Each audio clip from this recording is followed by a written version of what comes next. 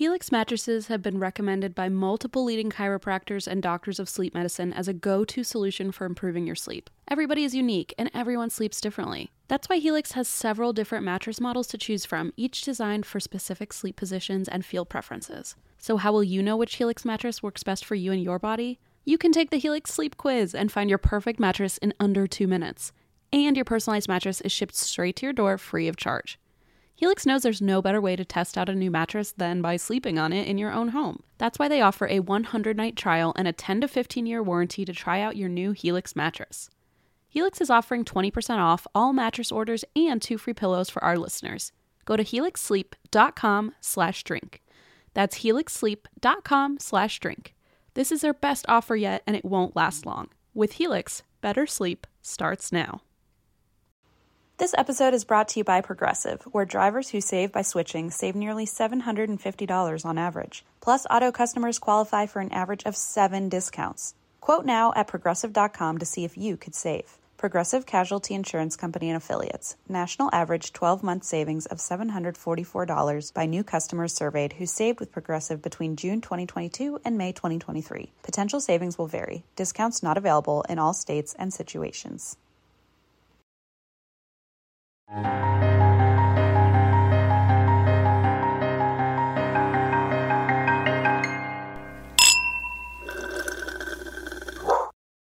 Hello, it's M at 100% full potential, and it's Christine who we are going to be getting a low energy from Christine today, so I will be carrying the humor, everybody.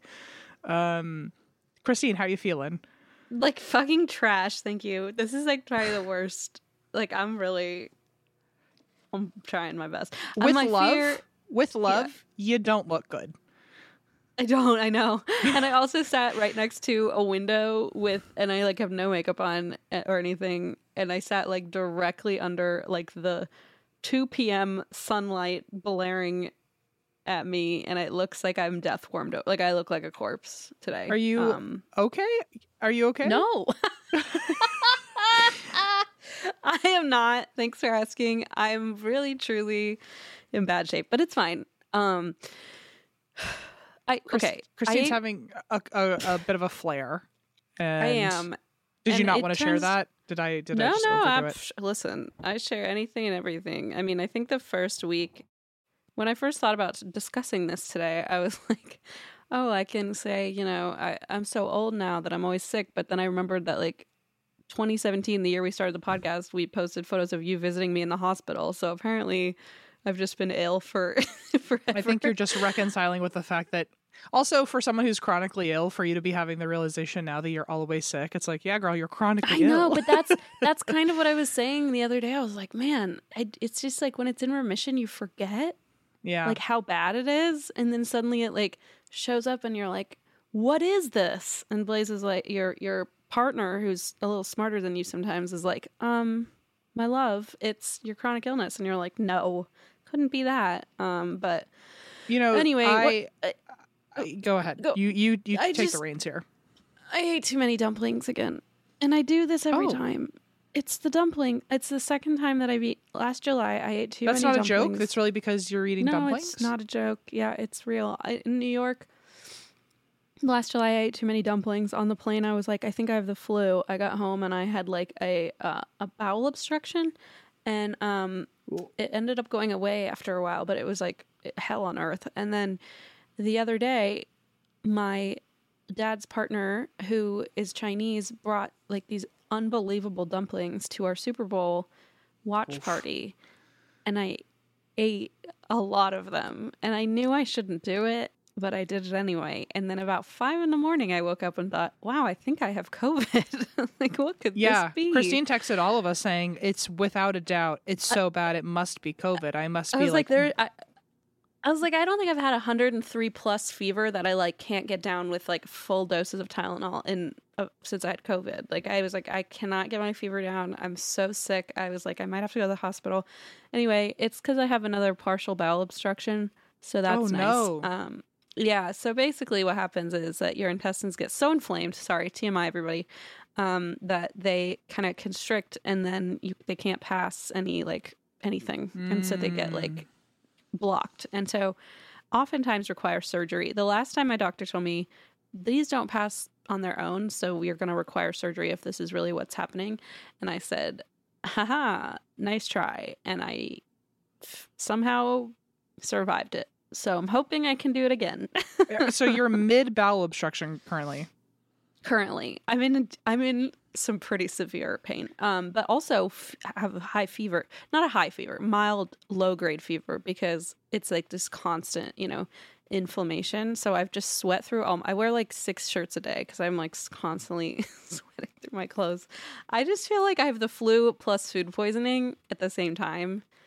Do you just want to record tomorrow, homie? No, because I thought, oh, well, like, let's record tomorrow. And then I was like, well, shit, I'll probably feel worse tomorrow. I don't know. I was like, I feel okay. I don't know, because I don't think this is just going to go away very quickly. So I was like, I might as well just do it on a day where I'm like functioning-ish. Anyway. Do you want like, okay, I know we're mid-recording currently, but like, do you like want like Eva to hop in and like take your place or something? Like, no, we can make it work without you. I will be how dare you? No, I'm kidding. No, I'm totally fine. If I were in this severe pain, I'd be like, I'm just not going to do it. This is like talking to Taylor Swift and she's like, I have the flu, but the show must go on. And I'm like, okay, relax. And what do you say to Taylor Swift? Oh, someone can replace you? I don't think so, Em. I don't know. Nice try. I feel bad. I just feel really bad for you. So, well, I don't know. I appreciate it. I don't know how to keep the party going if I'm partying it up. Okay, I took a Tylenol. The thing is, you apparently have to wait 6 hours in between doses of Tylenol. So I've just been setting timers. This feels like wrong. I shouldn't be making you do this. Illegal. No. Oh no. This is fine. This is a nice distraction. Do you know what otherwise I'd be doing is watching Schitt's Creek and just cry. I keep crying because Gio, I think he loves me because he comes to like comfort me, but then I realize he found a goldfish under my pillow. And so I've been crying a lot about that. But otherwise, I'm totally fine. And I might even like take partially this weed gummy that I took for when we recorded Beach GCNE the other day because it's supposedly really good for chronic pain. Eat the whole thing, Christine. I might eat the whole thing. And I'd like to watch you do it right now. Okay, I didn't take it last. By the way, for everybody who's a square, it's Delta 9. It's federally legal. Okay, but I took one on Beachy Sandy and eat it. Just eat it. Okay, just eat it. I would like to. All right. Anyway, I'm ready to go. Good? How are you? Okay, like we're not even going to cover. I'm sorry. I'm really trying to not be a fucking downer. I'm not. I'm just happy to have something positive to do for once. Because Valentine's Day was kind of just spent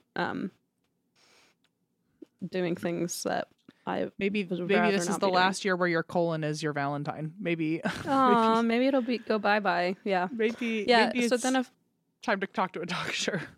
I made the mistake of Googling like partial bowel obstruction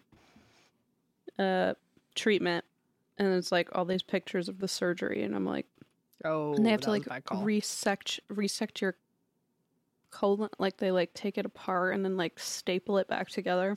Yeah, doesn't that sound like medieval? I was like, you staple it. So sometimes I've been to medical history museums, and I'm amazed by the technology of like yesteryear. And I'm like, oh, in my mind, this was like super archaic. Right. All the way staple through. Gun to put your intestines together. Well, yeah, because then now I look at like today's technology, which I think of as so much more advanced than back then. It's and like I'm robotic. Oh, it's kind of the same. Yeah, right. You think it's all like AI and robots. And then it's like, oh, we just take big staples and just chuk, chuk, chuk, chink, chuk, chink, and you're good. Well, I get that. I can do that. Just show me, open up your butt. I'm sure I probably have done that by accident. Anyway, so I'm okay. I mean, I'm fine. I'm much better than I was 2 days ago when I thought this is the end. I told Blaze, this is the end. And he said, you need to stop talking and go to sleep. Okay. If you think that again, though, you have to go to a hospital, please. You have to go to a hospital. It's just like, what are they going to do? They're going to be like, staple your butt apart or something. I don't want them to staple my butt. I don't. I will be there for you when it happens, if it happens. But Thank you. I feel bad. I just feel bad. Okay, well, let's talk about other people who probably felt really bad. Okay. So, by the way, do you drink anything? Oh, yes. Lots of Gatorade. Blaze told me if I hydrate, because I can't eat, because I don't have any appetite. So I'm just not able to eat. But he said if you drink water, make sure it has like something in it, like some salt or some. And I said, how about Gatorade? And he said, fine, because then your body digests it. It's not just water where it goes like through your stomach is like forced to digest it, which hopefully will help my obstruction get a move on, So another quick little cue. Yeah. What is the plan for next week when we're supposed to be in Pittsburgh and Canada? Oh, I'll be there. Don't worry. Oh my, no, hang on. Wait, hang on. Like, maybe we should reassess. Are you sure? We could always push it. We could always. Oh, I know it's. No, I'll be fine. It'll go away. It went away last July. It'll go away again. If I have to do surgery, it'll probably be after Pittsburgh anyway. So. Okay. Well, you heard it here first, Pittsburgh. Okay. I'll just have to get some painkillers. Across international borders and. Oh, Toronto. true. Yeah, that part. I don't know how that works, but you know what? Last time you were the homie for me and Eva, and this time because we had our really severe food poisoning. This time we got it. We'll honestly, I think I'm in better shape than you. I'm in better shape right now than you two are because at least I don't have any. Like I can sit in one place, so at least there's that, right? Like I feel like I'm winning in that regard. So, yeah. I wouldn't. I'm not worried about it. I'm just glad it's not COVID, quite frankly, because it's not contagious. Okay. And, hey, me too. Yeah, that's it. Living the dream. But I'll be there. Some New Year's resolutions are destined to fail. Lucky for you, though, I have an easy resolution that we can all make, and it'll make your life easier, be kinder to our planet, and transform the way you do laundry in 2024. That is switching to EarthBreeze. I know what you're thinking. Well, laundry isn't very fun.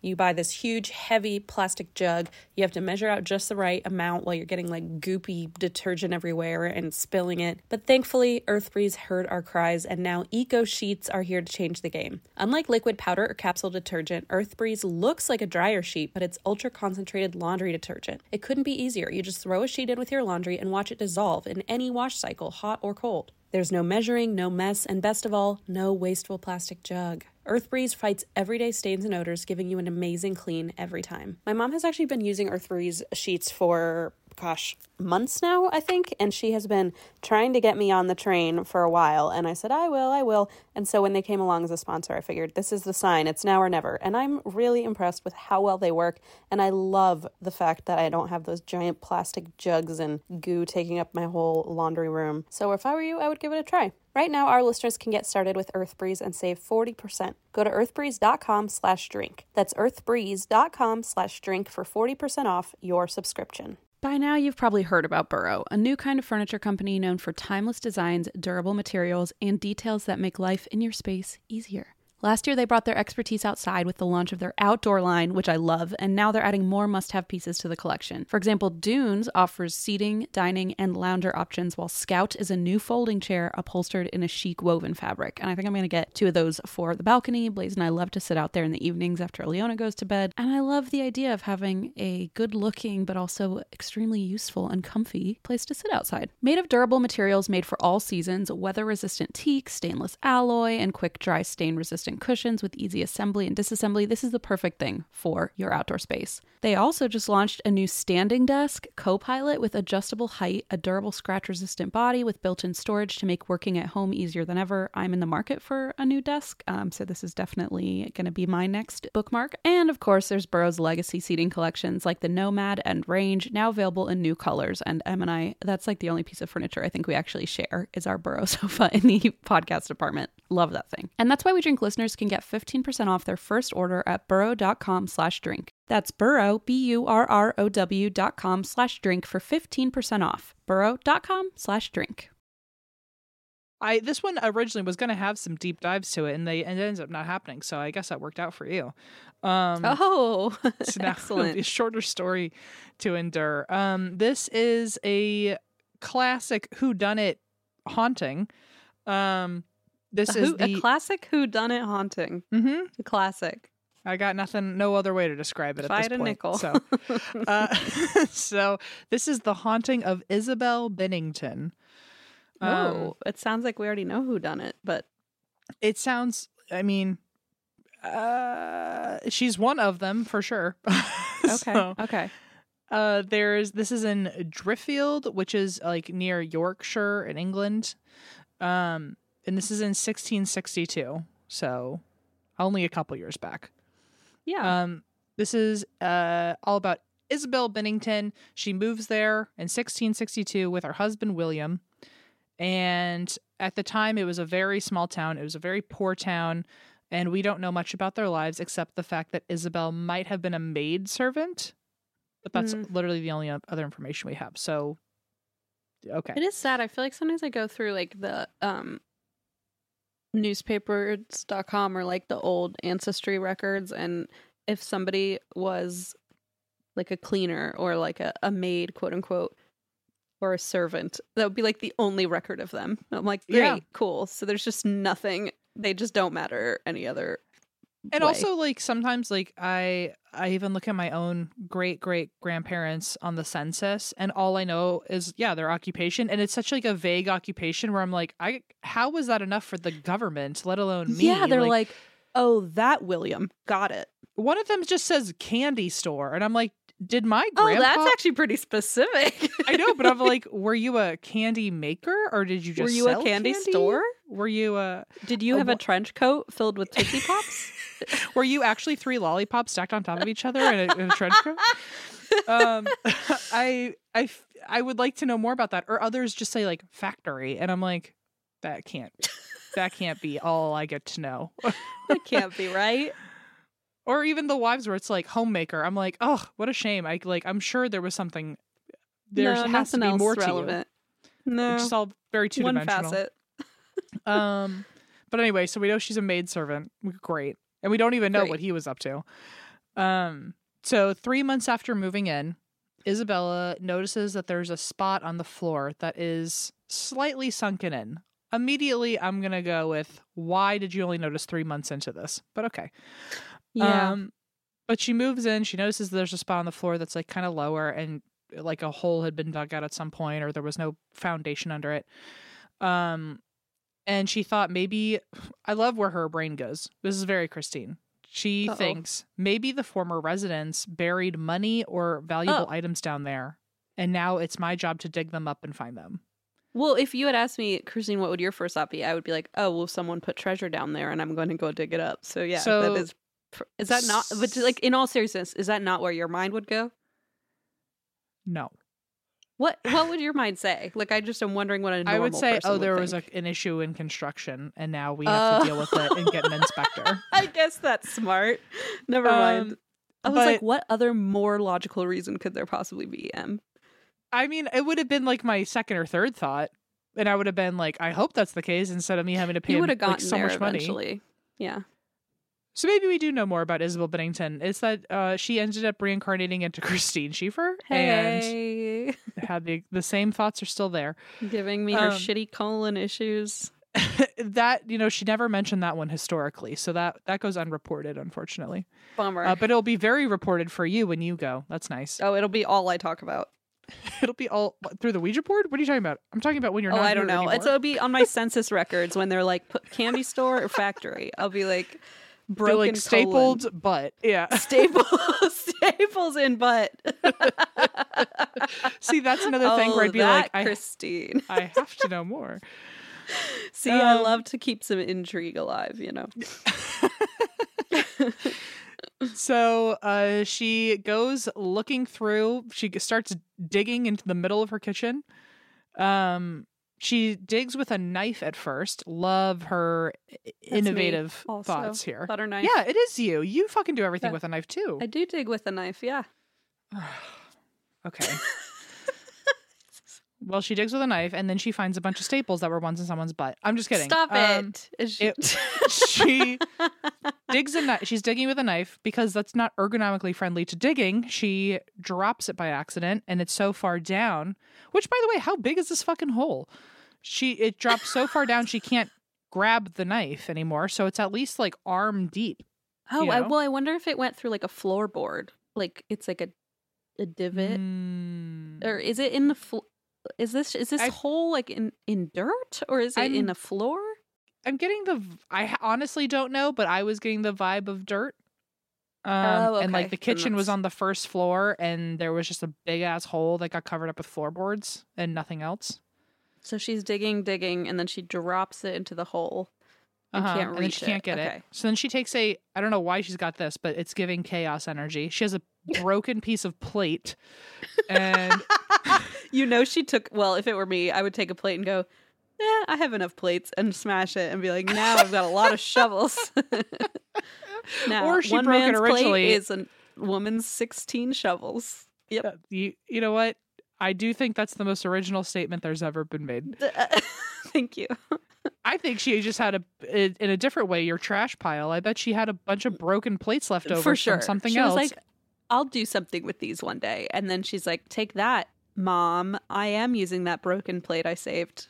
Yeah, she to her husband. It's like, that trash pile was worth keeping. I ended up using something in there. I told you. So she ends up grabbing a broken piece of plate to keep digging after she's dropped the knife. And when eventually she hits something, and she gets to burnt, broken wooden stakes. Oh boy. And human bones. Oh my God. It's either a scalp, like a head, the top of a head. There might be some teeth in there. Those are the only two that we've like documented, but maybe there's an arm, maybe there's a butt, maybe there's staples in it. If there's not a butt, I'm worried about what happened to the butt. Yeah, that's true. You know, I went to this museum recently, and it had 2 skeletons in it, and the guy tried to be so slick with it. And he was like, which one do you think is the male body and which one do you think is the female body? And the female body was taller, so he thought he was really going to get me. And I went, and I guessed them right anyway. Not because I have any book smarts, but because I got a lot of street smarts. And I was like, this fucking guy thinks he's going to trick me. So I'm going to pick whichever one he thinks. Oh, that's hilarious. So he foiled his own game by being a little too conceited. Yeah, I was like, you are acting like a man who wants to prove me wrong. So now I'm just going to do the opposite of what you think I'm going to say. Was he totally bummed when you got it right? Yeah, he was like, yeah, that's right. And I went, well, yeah, don't be an asshole. It's that easy. Don't be an asshole. And also, I feel like that's a stupid thing I feel like I should have looked at him and been like, am I a boy or a girl with my skin? Yeah, you great tell me. Question. Oh, you're wrong either way. You're wrong. Haha. Secret that would have been third a fun answer. Little trick question. That would have been real fun. He would have hated it. Anyway, and I was the only person on the tour. It was just him and me, so he really hated it. So she finds broken wooden stakes and human bones. She thought that maybe the land, this is where like her logic is finally kicking in. She's like, oh, this place was once a burial site, obviously. I don't want to disturb any bones, even though I've just dug through them. I don't want to disturb anything. Fingers. Yeah. Yeah. And like a dirty plate and a knife, you know? Yeah. You just stir them around. Yeah, but I guess now let's be respectful. That's fair. That's nice of her. I mean, I guess the only thought is that this place must have once been a graveyard, not a body has been buried here after this was a home. You know, it's funny that she thought, oh, someone must have buried a treasure in that hole. And then she finds a dead body and she's like, well, there's no way a person could have put this here. It must just be a graveyard. I'm like, wow, you really flip-flopped on that. So at this point, my brain is, this is where I divert from Isabella. And I'm like, oh my God, a serial killer has been in this room. Exactly. Yeah. Yeah. Well, I wonder if true crime podcasts were popular in the 1600s. Oh, where would her mind have gone? This is where I like to think in butterfly effect terms, where I'm like, I don't know how beneficial true crime podcasting is these days. I like to think it's brought some awareness to some people. I like to think that. Yeah. But in the 1600s, or like whenever like Jack the Ripper was going on, if all the like podcast girlies were covering it, I feel like we might have figured out who he was. You know? Like, I feel like we would have gotten to the bottom of it for sure. If we were writing in, especially if they were actual girlies, I feel like we're obviously better than the police in a lot of ways when it comes to our investigating skills. Yeah, and I feel like unhinged pathways we take that may or may not be legal, but probably get some answers. We would, at the very least, if there was one woman at the time who was like, write in all your tips to me, like Gossip Girl about Jack the Ripper, we'll find him. We just need to unite. Band together. I don't know. Maybe that's an ignorant thing to say. I hope not. But I like to think in the world of Gossip Girl where everything is perfect. So I mean, I know they had all those. I know that like it was very sensationalized, and so I know they had all those like little penny dreadfuls where they would like write about Jack the Ripper, and they did sort of try, but you're right. They didn't have like the internet. They didn't have the ability to find others via internet. Yeah, it's harder to really band together through like a zine. Imagine when, first of all, time travel is already real, because if it's real at any time, it's real. That's right? exactly what I always say. So when we get to the point where time travel also is within our reach, right, if ever, imagine if like the Swifties decided we're going to find Jack the Ripper. We're going to go kick his ass. Right. Like the way that what happened, remember when the BTS fan base like took over Twitter for that one that like MAGA hashtag that, and then like BTS like took over just because, and everyone was like, whoa, that was scary and also like really impressive, but now we're a little bit afraid. Yeah. It could happen. I'm just saying, it's like, it would at least, there would be a department in the time travel crime section where it's like, we got to get all these internet sleuths together. It's time. And then go back in time all together and like do a sting operation. Get this guy. It's happening. Isabel, are you listening? Or has it already happened? It has already happened, just not for us. Wow. Okay. Isabel finds bones. She thinks obviously there's a logical reason to this and nothing far-fetched. But then, not too long after this, now that she's disturbed these bones, on August 23rd, 1662, at around 8:30 at night, Isabel is sitting at the hearth, which I almost did a whole deep dive on hearths. Hearth. See? I could have used that deep dive. She's sitting there, she's staying warm and cozy by the fire, and she sees a young blonde man, barefoot. What in the world? Dressed in green, which I think is an interesting color. In my mind, green wasn't even a fabric choice yet, which I know that's so stupid. And he's not wearing a hat. I think they could like use plants to make things green, but I don't know. I've seen so many people even older than 1662 wearing green, but it takes an extra bump in my brain to realize that it's possible. You've seen people older than 1662 wearing green? What are you talking about? Like people from earlier than 1662. Where did you see them?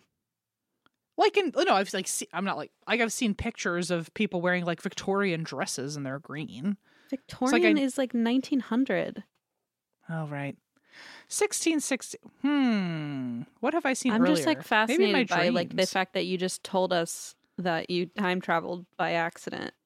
Or you accidentally I almost admitted blew my to cover. us that Hang on. Almost. You literally just outed yourself so actively. What are you doing? I feel like I've seen it like, I don't know, in paintings like in a and tapestry?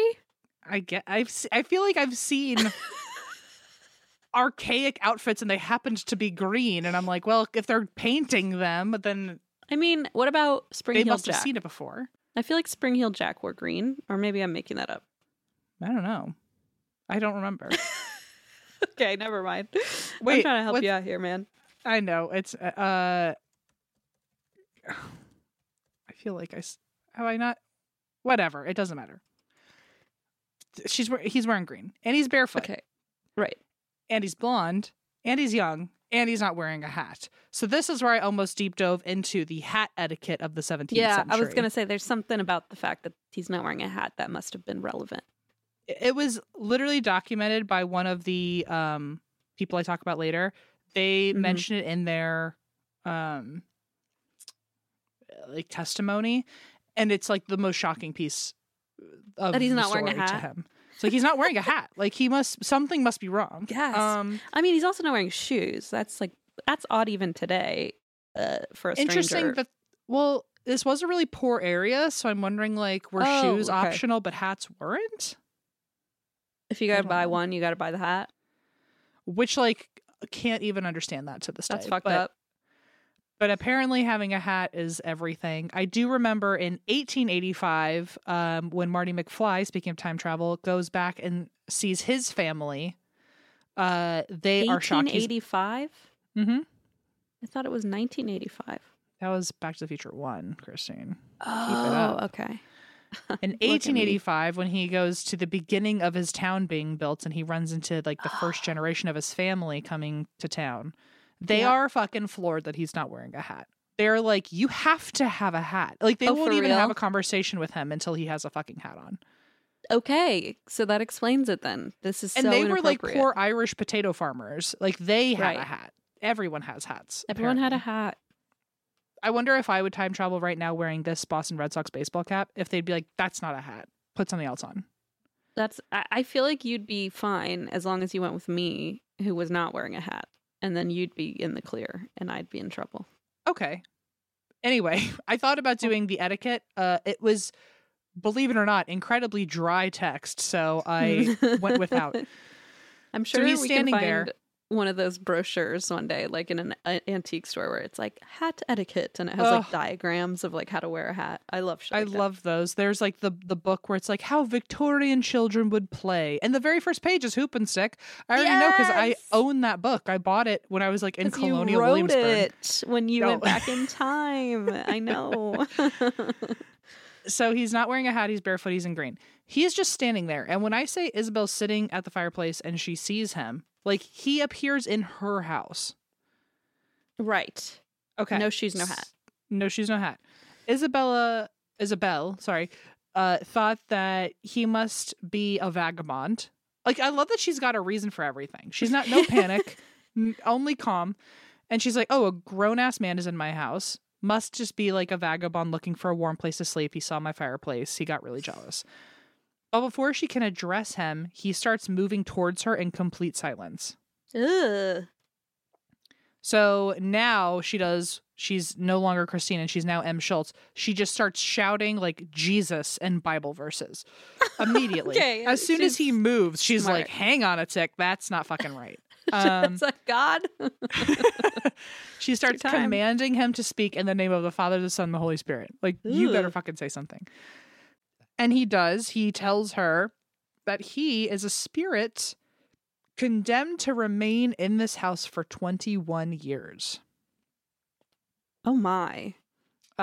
So far, he had been there for 14 years of the 21. Oh, okay. Which I like that he's almost telling her, like, there is a deadline to this. Like, in 7 years, I won't be in your way anymore. It's like 2/3 of the way through.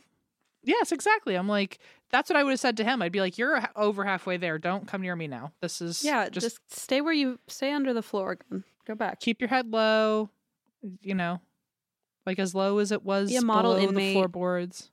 Yeah. Yeah. So then he says this. He's like, oh, I'm a ghost and I'm dead and I've been here for 14 years. I got another 7 to go. Then he just wanders off into the parlor and she lets it happen. I feel like back to me with my family census. I'm like, hang on, we got more to talk about all of a sudden. What do you mean you're just going to walk away? But he just leaves. He's a tease. And this is where I wonder what happened in the middle, because so he leaves after he says that, which does feel a little neggy of like, yes, I want you to follow me and ask questions. It feels attention seeky. Then he leaves. And then he comes back into the room 15 minutes later. What was he doing for those 15 minutes? Was he like snooping through her shit or something? I don't know. Was he like debating whether or not to go back in the room? It's like, I'm sitting here waiting for her to come follow me so we can talk about this. He's like me, and then he gets too impatient. He's like, fine, I'll do it. So he comes back in to talk to her, and he makes it clear that he is harmless, he is kind, he's nice, and he promises to never do anything to her. And also vague, he just says, you will never want for anything. Ugh. Like, because you're here? Or like, are you predicting the future? Or Right. Ew. Yeah. My gut instinct was that he's saying, I'm so nice and I'm so caring and I'll make sure you never want for anything. Like, I'll take care of you, which is so icky. Yeah, like, nobody asked for that. it's like giving Casper romance. It's like, okay, but I didn't ask for this. And also, can you leave my house in and 7 also, years? you're dead. So he's like, yeah, You're I'm never a going to hurt dead you. fucking body. I'm never going to hurt you. You're chill. I don't mean to like cause any harm. I don't mean to scare you. I just wanted to let you know I'm here. I got 7 years to go, depending on how long you last. And by the way, you'll never want for anything. Then he just glides away. Again, probably waiting for her to say something. But he goes away for the rest of the night. The next night, he reappears, and she commands him to give her more information, which, good for you. Okay. And he says, oh, remember yesterday when you saw me around 8:30? That was on the anniversary of my death at 8:30 when I died. 14 years ago exactly, between 8 and 9 p.m., which is exactly when she saw him. Okay. And then I just saved this little quote because it gives me shivers in a weird way. He said, he died between 8 and 9, 14 years before, and quote, I received my grave betwixt 12 and 1. And then he vanished. Ooh, betwixt 12 and 1. Love the use of betwixt. Oh. Ooh. Someone should have a little kitty cat, a little black kitty cat named Betwixt. I think that'd be lovely. I love that. I wonder if that is anyone's cat's name. Tag us. I wonder if Betwixt and Twix candy bars have anything in common. I thought that as well. Well, so I guess he's saying I died around 8 and 9. I was buried by 12 and 1. By 12 to 1. He appears again later at another time, and she says, you have to tell me your name. At the very least, if I'm going to fucking live with you, you have to tell me who you are. And he says, my name is Robert Elliott. And when she says, who killed you, since you're saying you just died and immediately had a grave, who killed you? He said, quote, I was knocked in the head in my bed by 3 women, Mary Burton, Alice Colson, the Elder, and Anne Harrison. I like how Alice Colson somewhere is like rolling over in her grave. Like, why am I still being called old? She's like, the other 2 ladies were born same year, but I'm the one who gets called out. So Mary Burton, Alice Colson, Anne Harrison. And Mary Burton seems to be the one he has like the biggest issue with. I think the other 2 might have just been like friends of Mary Burton's and helped. He was visiting from London. He tells the story to Isabel. He was visiting from London and he got in a fight with a local woman named Mary Burton who allegedly refused to pay him back when he gave her a loan. Okay. Another source that I saw said something about he was either boarding under her or she was boarding with him and there was like a rent issue. But I don't really know the details to it. But it sounds like something... Which would also explain how she had access to him sleeping if they were staying in the same building. Right, and also buried him under her own floorboards. Which were also his floorboards. Yeah.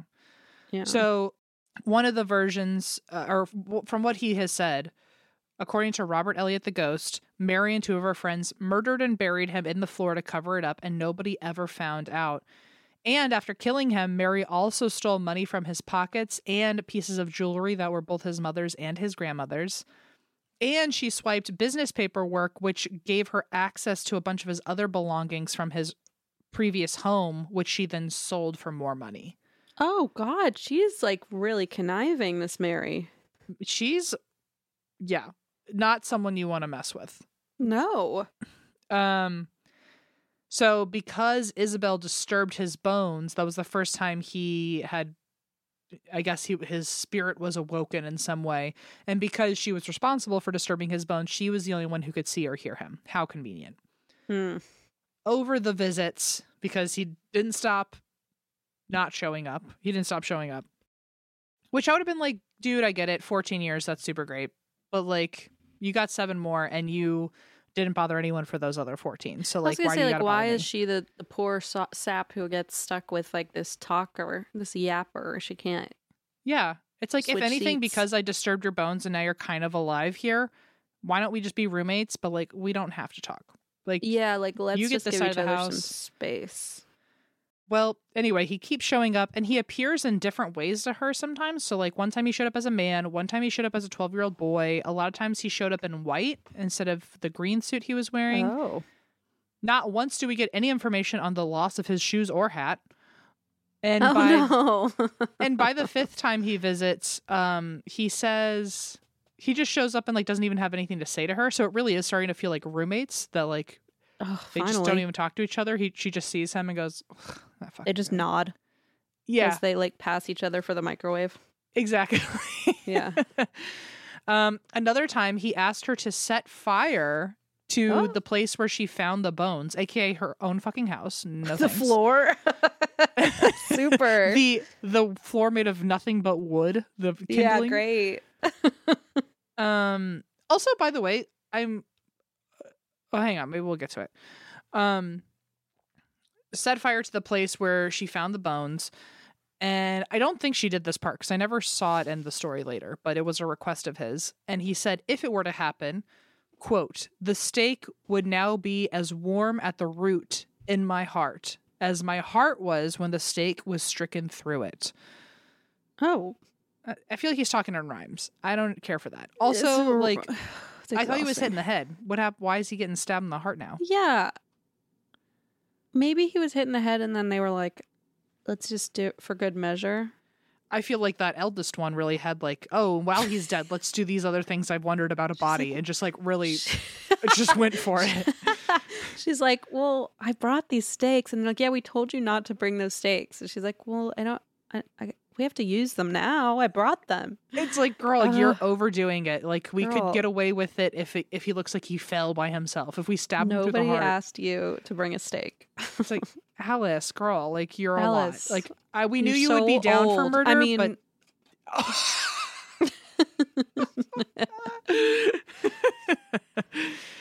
so let's see. So at some point in his visits, he tells Isabel that that it was up to her to bring his killers to justice on behalf of him.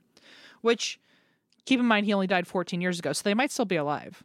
Oh yeah, and also like we've learned that Mary's not someone you want to fuck with. Yeah, which by the way, if I were Isabel, I'd be like, until Mary's dead, I'm not touching this. But thank you so much. Forget it. I just burped into the microphone. Oh, I missed it. Did you hear that? No, I sure didn't. It absolutely happened. Sorry to everybody else. So yeah, if I had to be told, oh, you're gonna go find justice on my killers now, I'd be like, well, hang on a second, I'm not involved in this. I know I disturbed your bones. I'm so sorry about that. I'm so sorry. I cannot express how sorry. So I know that you have it in your head now that I have to do something about this, but like I didn't request that. Also, where the hell is her husband? Like, why isn't she talking about this stuff? Yeah, with him? why is it not his fucking problem? So anyway, the husband never gets mentioned, which is bananas to me. The guy, Robert, right? He decides, well, you are responsible. I don't make the rules. And somehow convinces her, and she's now like dead set to help him, which like that couldn't have gone any better for him because he would have gotten a different answer out of me. He must be a fucking charmer, that barefoot bastard. He's like, I know. I'll just tell her to go avenge my death. I'm fancy enough for a green suit, but a hat? Forget it. A hat? Come on. He started giving her details about his life to help prove his existence, and eager to help, Isabel contacts the local magistrate's office and reports the murder, and then tells them everything, including that there's a ghost manifesting in front of her. Oh. However, can you believe it? The officials were skeptical. If I worked in that department, I'd be like, I'm taking my lunch break right now and going over to your house to see this guy. I was going to say, you and I would be like, finally, I like my job for a minute. Yeah. So Isabel tells them that tells the ghost that night, says, hey, Robert, I need more information because people still aren't believing what's going on. And keep in mind, it was a difficult time for ghost stories because this was during the Reformation. And so a lot of people were moving away from Catholicism and thus like purgatory and trapped souls. And so like his story kind of went against what people were moving from. Right. Others still believed in it, though. It was like it was a weird gray space. So some people were into it, some people weren't. And Isabel knew someone would eventually listen if she had all the information. So she got more information from Robert, spread it through town, and she even demanded at churches of all types for the ghosts to be included in their prayers, like start praying for Robert. Homegirl had nothing to do. I mean, remember, like on the census, it would have just said housewife, which like now I'm like, what the hell was my grandma up to? She could have been up to something like this. Oh my God. Imagine the things she discovered in that candy store, the ghostly apparitions that came through the floor. But what about, okay, quick question. Didn't her census say, did it say housewife or did it say like maid? We or think something? it was maidservant from one source. Because like they're fucking busy. Like that's like hard labor basically. So if she's around scrubbing floors and stuff, how does she have time to go on like a jaunt? Maybe it was like her like how we did the podcast because we needed like an outlet, like a hobby after work. Maybe this is like her passion project, you know? It's got to be. She sounds like, way too passionate about it. Side hustle. Yeah. Side hustle. She is taking it a little seriously for a side hustle, though. I mean, she's literally contacting authorities and churches and raising issues all over the public space, the community. Yeah, because she's a boss babe. You know what? Maybe that's the way I need to look at it. Even still, people refuse to pay attention to her until Robert himself gave Isabel more information that could seriously stick. And he said, you know what? Not only do I have information about myself, I have information about others. And let's just say I know of a secret plot to kill the king.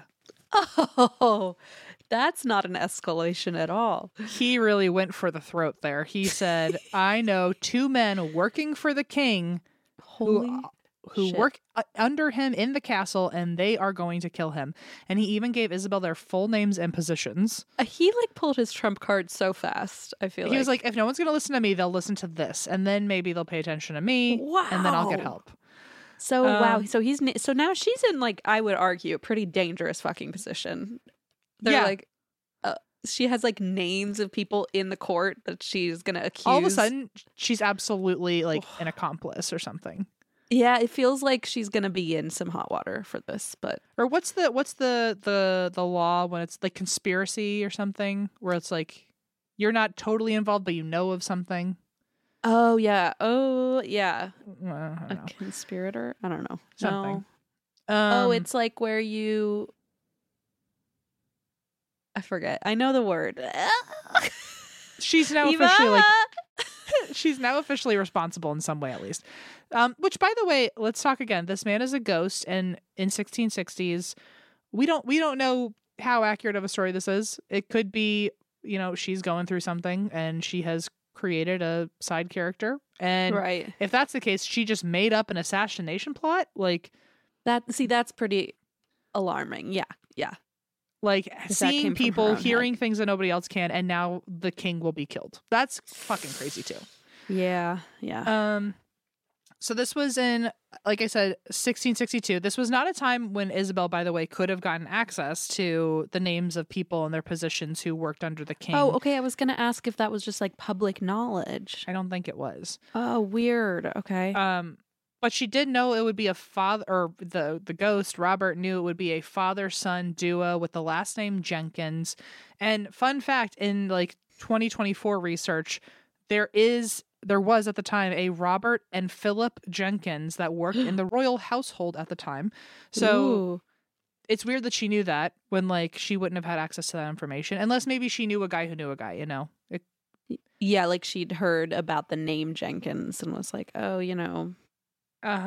Or like, I've got a in. friend and his dad, they both work at the castle. We're not supposed to know about that. And like she's overheard it at the bar, Right. Like I like to think, living in Hollywood, sometimes I like to play the game of like, how many degrees away am I from an Avenger?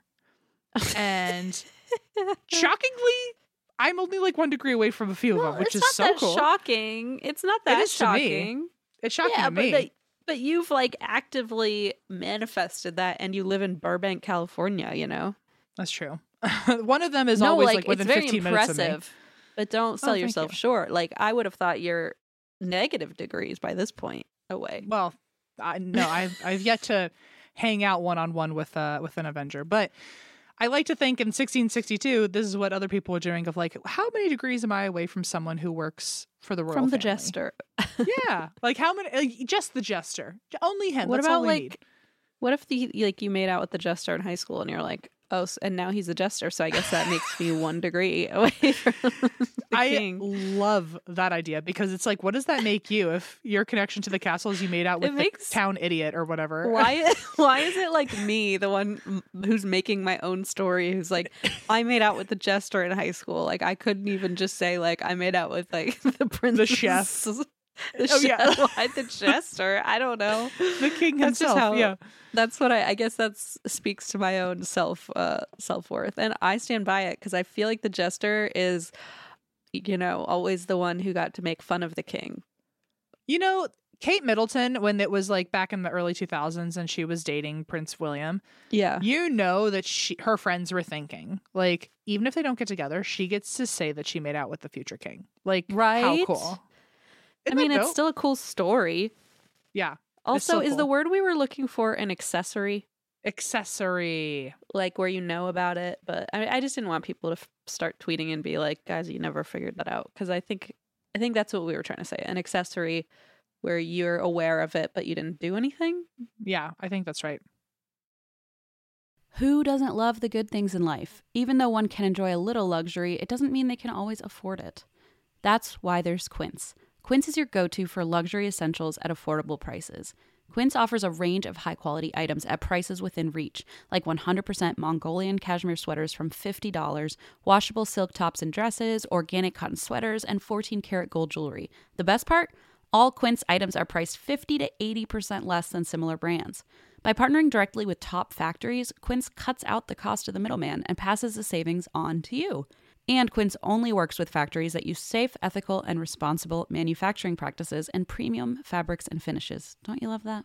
I always get excited when I get to talk about Quince, and if you are seeing us on tour at all, you will absolutely be seeing me wearing Quince because it's pretty much all I wear now. Even at home, I have like these really beautiful sweats that I got from them, and they're so soft and they feel luxurious, but they were so affordable compared to the fancy ones you see like influencer posting, that kind of thing. And I tell you what, if you see me on stage, I'm going to be wearing either one of the washable silk blouses, which game changer, washable silk, genius. Or if it's a little colder, I'm usually wearing the fisherman sweater, which also looks so chic and expensive, even though it wasn't. So yeah, let me know what you guys think of my outfits. They're basically all Quince now. Give yourself the luxury you deserve with Quince. Go to quince.com/drink for free shipping on your order and 365-day returns. That's QUINCE.com/drink to get free shipping and 365-day returns. Quince.com/drink.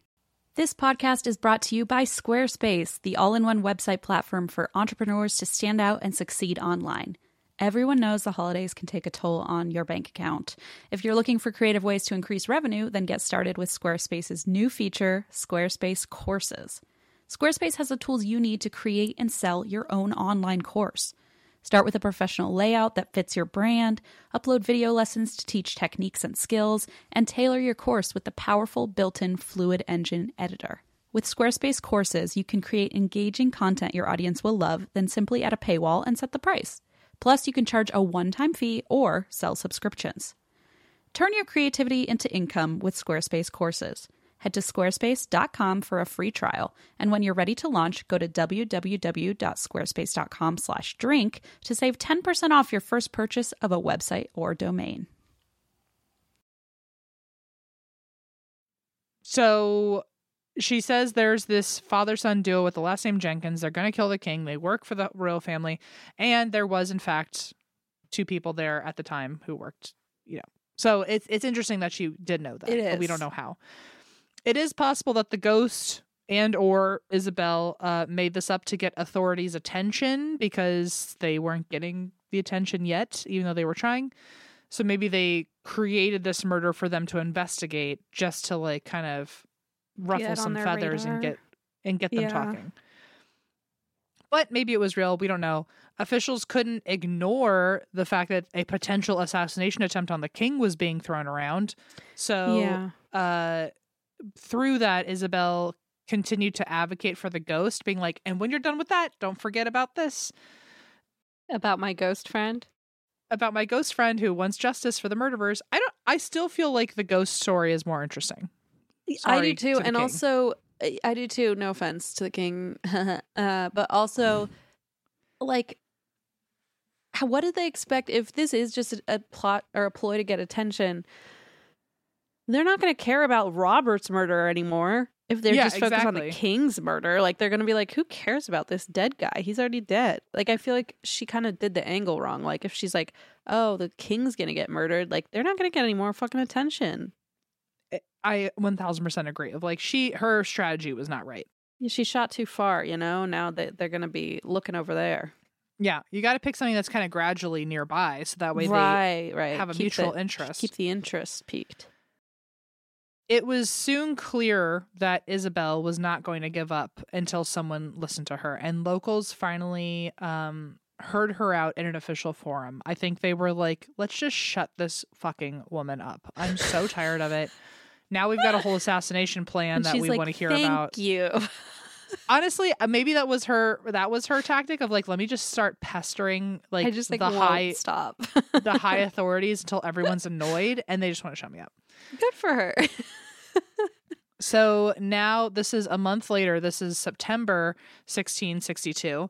And Isabel, under oath before two justices, one who is also a knight, she told the whole story again and included the ghost's name, Robert Elliot, the city he was from, his birthday, his parents' names, his sisters' names, where his sisters live today.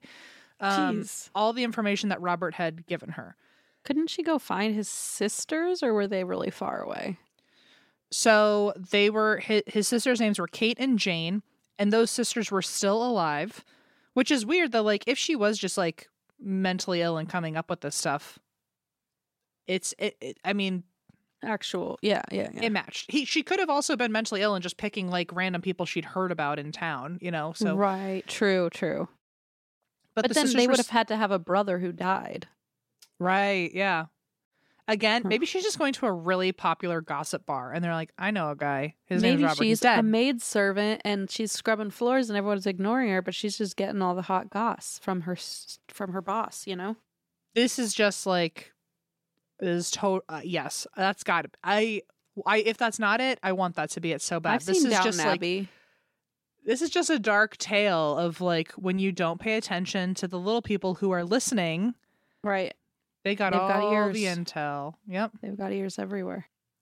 So the sisters were alive, and Isabel could even tell the justices where they lived and what church they go to these days. And she was able to also say where Robert's parents were born, what his dad did for a living, where his dad currently was. Jeez. And she was questioned on at least 8 separate occasions, and she continued to demand an investigation for Robert. I wonder if she even gave a shit about Robert, or if she was just like, please, this is the only way I can get this ghost out of my house. Please exercise this house for me. Yeah, I mean, I remember that there was a specific sentence you said earlier, which was eager to help. Yes. And I was like, was she eager to help, or was she just eager to get this fucking guy away? Yeah, I think that's why. I mean, unless she really had nothing else going on and she needed a hobby, it sounds to me like she's just willing to do whatever it takes. She just got this house. Right. Ugh. Like, God, get him out of here. And I mean, it sounds like the start of a dramedy where like, oh, guess I'm now suddenly involved in this crime, and laughs ensue. Hilarity ensues. Hysterics. Hilarity ensues. Yep. The media finally begins to pick up the story.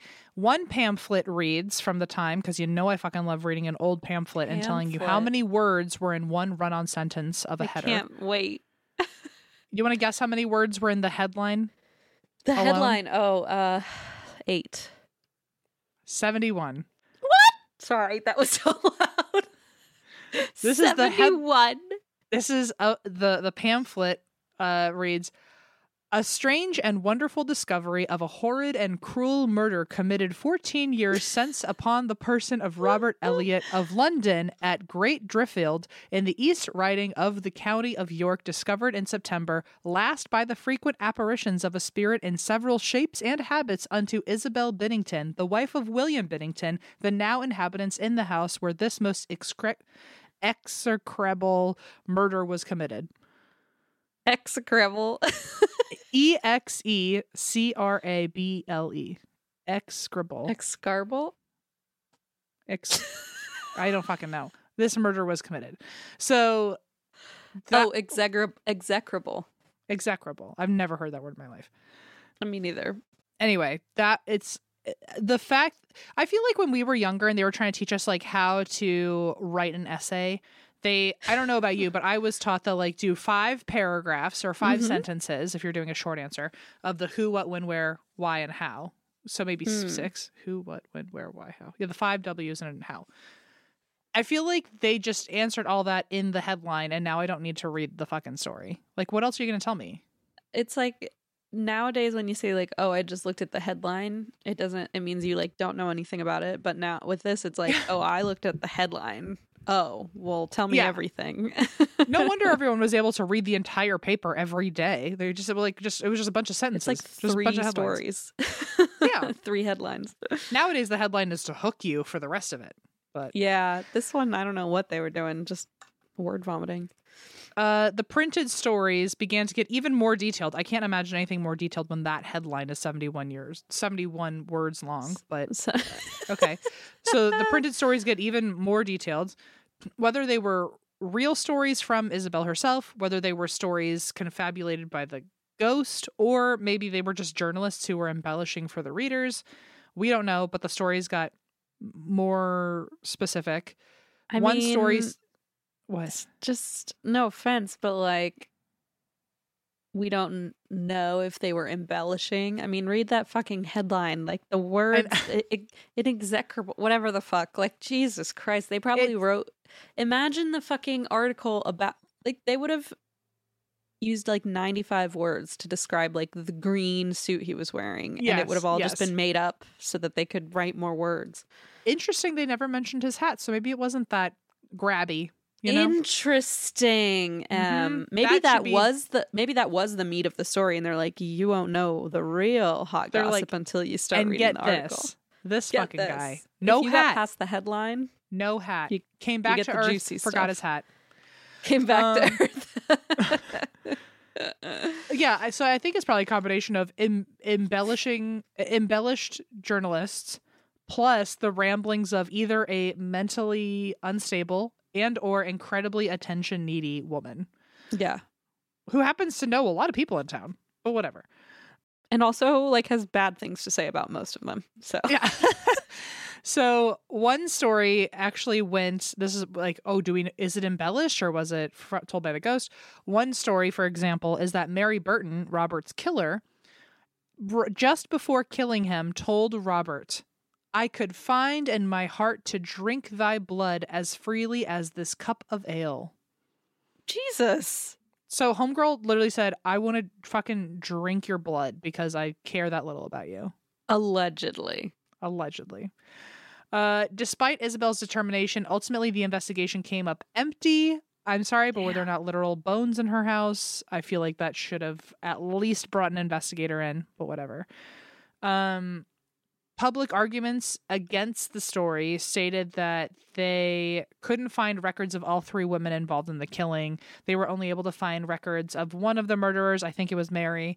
And she was now dead, so they couldn't even be questioned. And so you couldn't rightfully, announce or state that this was a real and so basically crime. She did wait for Mary to be dead before this kind of went down. Yeah. Which, if homeboy stuck in the house, if this ghost knows about a random assassination plot, which we never even covered that, how does he know that? Yeah. Who is he talking to? Earlier when you said like, now we know that there was a Jenkins, I'm like, wait, why are you saying it like we're never going to discuss this again? And then it like never came up. If he knows that there's an assassination plot on the other side of, I don't know where Yorkshire is, somewhere in England, he knows a whole other storyline going on. He couldn't tell you if Mary was alive or not. Why did we go on this goose chase? I mean, I wish I knew, but I can't for the life of me understand what's happening. So they were only able, basically the courts were like, we can't go any further. They were only able to find records of Mary, but they don't know if that was actually they were never able to question her. On top of that, one of the justices publicly criticized the testimony, which didn't help, but people wonder if that's because the justice was, which side of the Reformation was he on? Maybe he didn't want to believe in trapped souls. We don't know if that was part of the reasoning, or that the story was fucking ridiculous. I don't know. There was no official investigation later into Robert's death or a trial. The investigation that did happen was more of like a credibility trial about Isabel before they went any further. And if there were any more records about about Robert or Isabel's attempts to get him justice, they're now lost to time. Wow. But we can end on a high note that according to Robert, he was only going to be around for 7 more years. So by 1670, he has passed and he is no longer with us. Wow. And that is The Haunting of Isabel Bennington. That's so wild. Thank you. The fact that he was like, oh, well, I've got 7 years left. I guess now's the time to go on this like crusade to avenge my death. And it's like, you're 2/3 of the way there. Just go back, take another nap and you'll be in heaven or whatever. Well, it's like, that's what you say to like grandpa. Like, take one more nap and you'll be in heaven. Every time you come over. Every time I take a nap, especially at your house, there's something intoxicating about your house. Every time I take a nap, I do think I don't know if I'm going to heaven, but I'm certainly not on earth. There is a purgatory I can't escape from all the way. You're leaving your husk behind, heading somewhere in the ethos. The dreams where it feels like G-force is holding you back in a roller coaster, like to like pull yourself back into reality. Those are the naps I have when I'm at your house, where I've never had that feeling. What? Okay, so you texted me the other day, and you and I had both had really bad and weird dreams, and you were like, yeah, I was trying to pull. It was one of those where I was trying to pull myself back, and I was like, I've never had that. That happens to me all the time. But I like. So does that mean insane. You're like lucid dreaming? Like you're dreaming? Does it mean that I'm dying and trying to come back to Earth? I have no idea what that means, but it feels like you've never had one of those dreams where you wake up and you're like, what year is it? Like, yeah, but not like I don't know what happened right before I woke up. Like I don't. Oh, maybe I am lucid. I don't know. Really. So are you in a dream and you're like, I gotta get out of here? No, I'm like, it's like if Allison's like, it's like I'm in such a deep sleep I can't wake up, but like I'm trying because you're like trying to pull your consciousness out. Yes. Oh, yeah. I see. I guess maybe I've done that. Like Allison's trying to wake me up and be like, hey, dinner's here or something, but I'm so deep in you're like my fighting the abyss. Yes, fighting the abyss is the exact way to put it. Okay. I often call whenever I'm asleep because I don't know where I'm going. I'm not here. I'm not present. We've determined that. I usually call like dream world specifically, but really the abyss of sleep. I just call it the beyond. And so a lot of times I'm heading to the beyond. Yeah. When I tell Allison I'm going to bed, I'm like, oh, I'm going to go to the beyond for a little bit. Will I meet you there? Am I going to see you? Where are we going to sometimes we'll plan in advance, which I guess is our own like special way of like trying to like lucid dream. Because it sounds like it. It's really meant to just be like a sweet little like inside joke of like, oh, I'm gonna go get ice cream in the beyond. Am I gonna see you at the ice cream parlor? You're like, which pillar are we meeting at? Yeah, it's like, is time a thing there, or else I'm gonna be waiting forever? Like, what? I'm late. Are you late? Anyway, so yeah, no, pulling myself back from the beyond. It feels like I don't know what else to say. It really, I know what you whatever mean. You just said. I've done that. It. I feel like. I thought you meant you were in a dream and you were like, shit, I got to get out of here. And you were like trying to like pinch yourself awake out of like an that's sleep dream. Paralysis. I have also had that. That's like lucid dreaming or sleep paralysis. But yes. Wow. Okay. Fascinating. Thank you. All right, so today I have for you, I'm going to call this the Sharon Pryor previously cold case. Oh. Okay. Yes. Okay.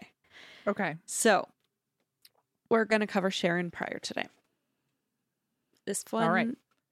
I don't know sucks. who that is. Well, it's just sad and bad. Oh. Okay. Yay.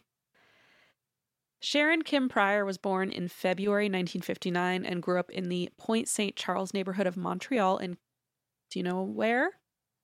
Quebec. Yay! Canada. Okay. Those who knew her described her as a bright young girl, you know, all the usual things that make it extra sad. She lit up a room. She had a zest for life. She lived with her mother, Yvonne, her 2 younger sisters who were twins, and their names were Maureen and Doreen. Love that. And I also love it because Doreen is spelled like Doreen and Maureen is spelled Moreen.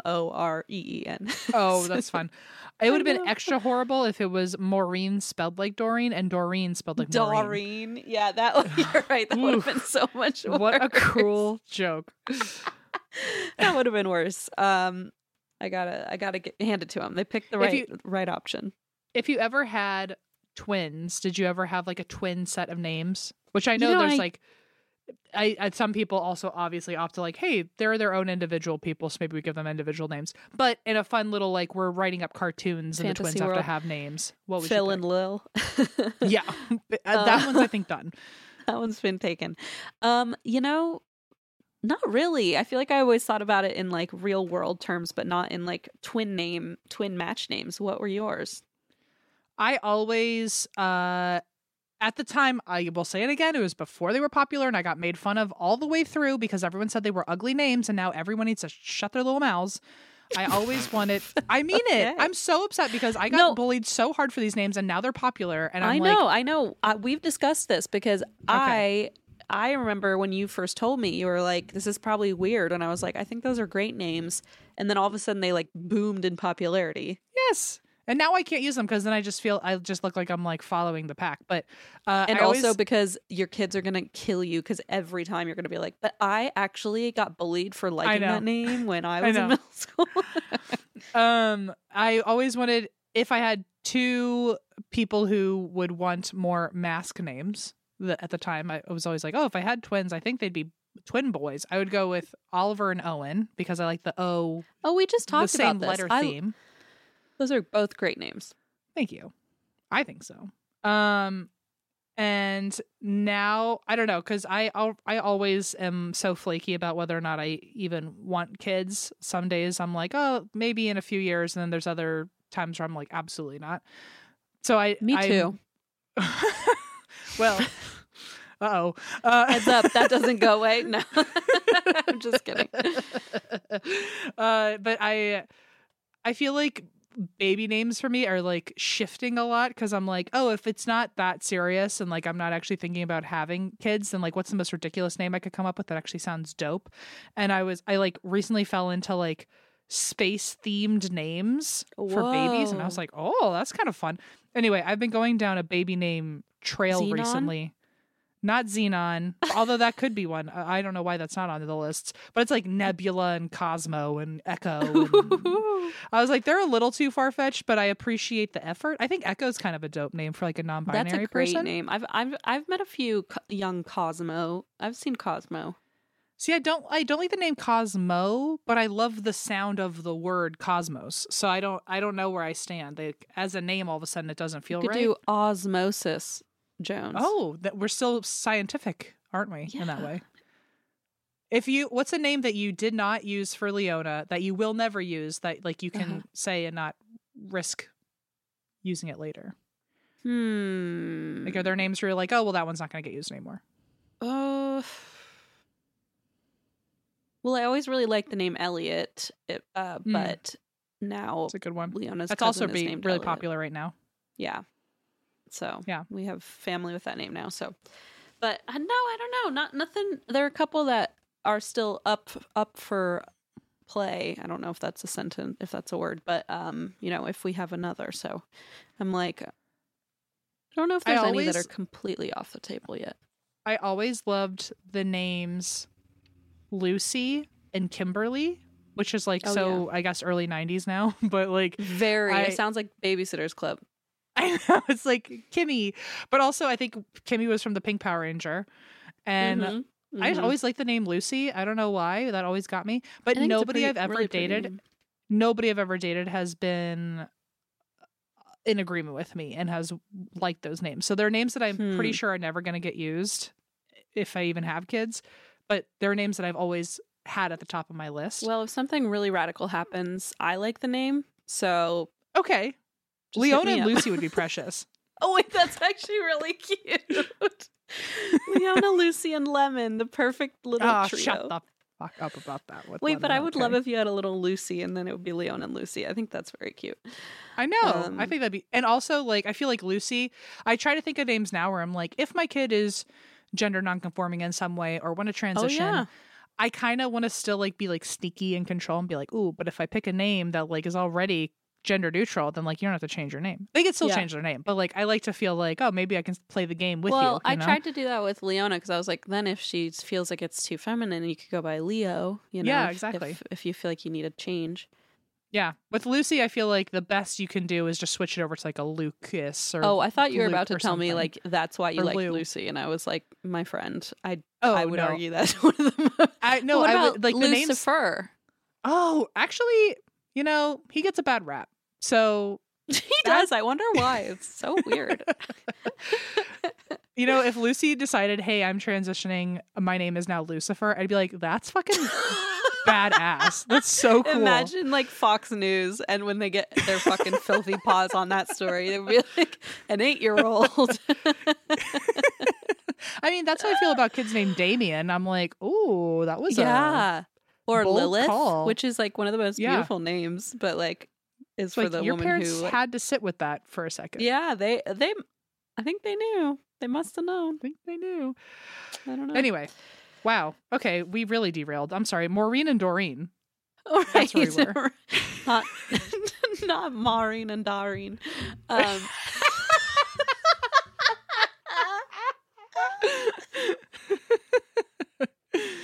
These poor girls. I'm like, I'm not trying to laugh at the story, obviously. I just I found the names so like silly. So like I don't know if small town, but like so 60s, like I don't know, quirky. Well, 4 of my best friends growing up were identical quadruplets, and they all had names that had nothing to do with each other. Oh, and which like I appreciate in knowing them because they are their own individual people, but for the novelty, which is so gross, I don't think of them as a novelty. But for the like, how often do you get to meet quadruplets and you're like, when Ringling Brothers Circus picks them up, what are we going to put on the plaque? We got to change their name to something. If they're listening, I don't think of you like that at all. They know that. I feel know like that. They know that. I promise they know that. We all know that. I'm like, we're just teasing. In an opportunity where there's 4 people, you know, it's like their first thought is like maybe throw a fun theme on it. But I get why. So, now. But when you think that way, do you mean like they should all start with the same letter, or is it more like they should rhyme, or is it more like they should all be like flowers? Like, how do you? Oh, look I see. At, I don't know. like, what's your twin? I don't know. Because my first thought, I think, because we all saw like cartoon twins that like everything rhymed. My first thought is rhyming, which is maybe a little too ominous. Doreen. I've always liked the idea Florine. of like doing like a color theme or like something kind of subtle where like it's not totally clumping them together. Oh, or something. I know. You put you know those those paint chip sample thingies from like Sherwin-Williams. Oh, you fan it out and then you pick one and you They'd just be different go down Pantones. Oh my god, that's so. It would be like, it's not even Pantones. It's like it's like cranberry sauce red or whatever the fuck all the colors are. Like if so, the Duggars, for example, that's 19 kids that were all born under a name theme, and some of them have decided to do name themes. Just J. Which like, I'm cool with that. It's like that's different enough. Yeah, it's fine, but it's not even like that interest. I'm like, yeah, I'm also talking as someone without a single sibling, let alone an identical one. But I just like I'm annoyed that they made the name Ginger start with a J. I think that's so irritating. That's my only. There were so many other names they could have gone with, and Ginger's number 6. Like it's not like they ran out of names. They had a whole exactly. I always was annoyed by that. But like one of them decided that they're going to do an alphabet theme. One of them decided, so it's like A, B, C, D, E, F. One of them decided they were going to do an M theme, the letter M. So like, so I feel like I would like Owen and Oliver, right? Yeah. Which I don't even know if I meant to do an O theme. I just liked both of those names separately. And I was like, oh, if I had twins, it'd be cool if I could name them both that. And then I get a name theme incidentally. The double O's. Yeah. Anyway. I'm sorry. I just keep interrupting you. Oh, no. I'm not stopping it from happening. So it's all good. Okay. I would argue I'm probably complicit. Oh, by the way, I meant to add, I think that I did not mean the word accessory earlier. This is a lot of back and forth on a word from forever ago. I know, but I just feel like people are going to be like, it's a true crime podcast. And I mean, complicit. The word complicit. Is that what you're saying? No, but then later I said, I think we were trying to come up with the word accessory. And then I also realized I don't think that's correct either. So, Eva, please let me know. Whatever the word is, that's for what when we you meant. know about a murder, but you don't tell anybody. When you have intel and now you're obligated to say something or else you are now part of the crime. Complicit, God, no? No, maybe? I don't know. Okay, sorry. So, she lived in Quebec with her mother, Yvonne, her two younger sisters, Maureen and Doreen, the twins, of course, and her younger brothers, Jojo and Stephen. So the whole family was very close with Sharon. She was a very warm-hearted older sister. Being the eldest, she took very good care of her younger siblings. She was extremely compassionate and wanted to be a veterinarian when she grew up. Precious. So sweet. And also something I wanted to be when I grew up. She was recognized in elementary school for her academics. She was a STEM girly. She was really good at math and science. In fact, she actually enrolled in like accelerated biology programs to get a jump start on her vet school ambitions.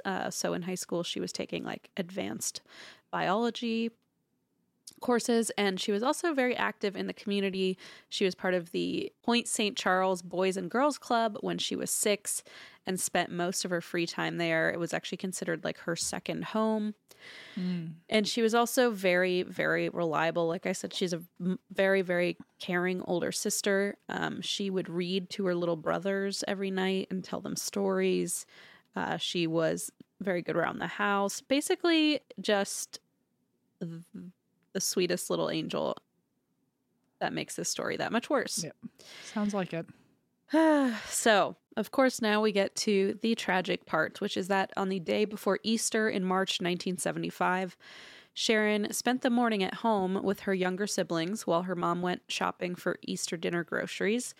And the twin sisters, Maureen and Doreen, of course, felt they were too old to search for Easter eggs that year. Remember that year where you were like, this is like kiddie stuff, you know? Same thing with trick-or-treating. Yeah, which makes me sad. I was shamed out of trick-or-treating. I never had Me a moment where I was too. like, I'm too old. I never felt too old for trick-or-treating. Me either. And one of the neighbors was like, oh, aren't you a little old? And I went, oh, well, I'm just going to go fucking jump into the river then. Thank you. Right? I felt the same way. And people were like, you're a high schooler. And I was like, but I love Halloween and candy. Also, like, I was this height. If you've ever met me, I am tall. I was this height in 5th grade. So people saw me trick-or-treating and they were like, aren't you a little old? And I was like, no, I'm just a giant. Leave me alone. Like, what are you talking about? Give me my milk time. V505.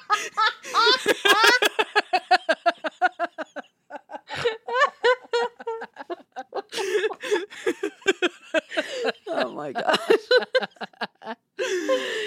I'm going to tell That's how it Blaze felt. to drive me to the hospital after this recording. Oh God.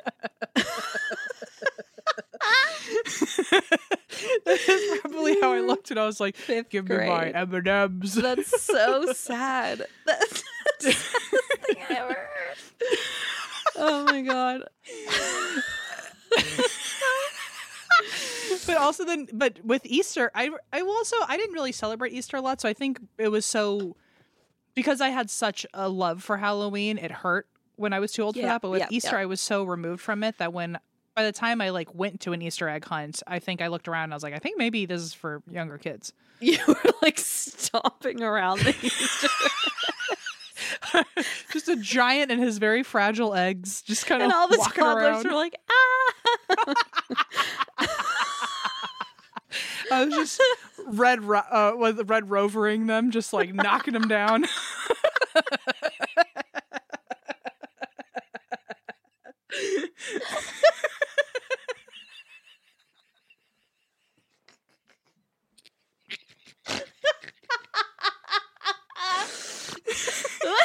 Why is that the funniest thing I've ever heard? Just to give me my tarantula legs. To give just one step across the yard at a time. Oh my God. It's traumatizing. Oh God. I'm so sorry, everyone. I do want to I know everyone's like, we know why, because you took a weed gummy before you recorded. I didn't. I know you didn't, which is the only reason I'm like, this must actually be very funny, because M's also laughing. Oh God, I don't want to say the sad parts. Well, I'm having such a good time. That's our job, unfortunately. Oh man. We really did pick a weird career. It's like half the time I'm having so much fun, and the other half the time I just feel so uncomfortable and sad. Right? I'm like crying, laughing, and 5 minutes I'm going to be crying. There was one time we did a live show where I got the giggles right before the horrible part of our show. Like, remember that? Yeah. Oh yeah. That was really bad. awkward. I didn't know what to do. I just had to make people watch me go through the giggles until because I was like I can't laugh through the next part because we're about to say really awful things. I just couldn't stop laughing. Pivot and just, I don't know, 180 it.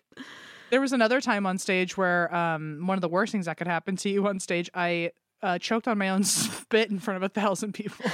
You did. It was remember that? Bad. It was so bad. You couldn't speak for 5 straight minutes. Yeah, we pulled it off. But in case you were wondering what a live show of ours is like, it's pretty not scripted, even though we claim it to be. We can't control our bodily functions, apparently. Or Ed can't, at least. I can't. Okay, I'm so sorry about this. Maureen and Doreen are the light of my life, and when I hear that they're too old for an Easter egg hunt, I was just really sad about it. So, were they too tall, or were they too old or too tall? They were. Were they silent or silenced? You know. That's a great question. You know what? TBD. It's in the air. It's up in the air. Okay, so Maureen and Doreen, they're like, we're too old to search for Easter eggs this year.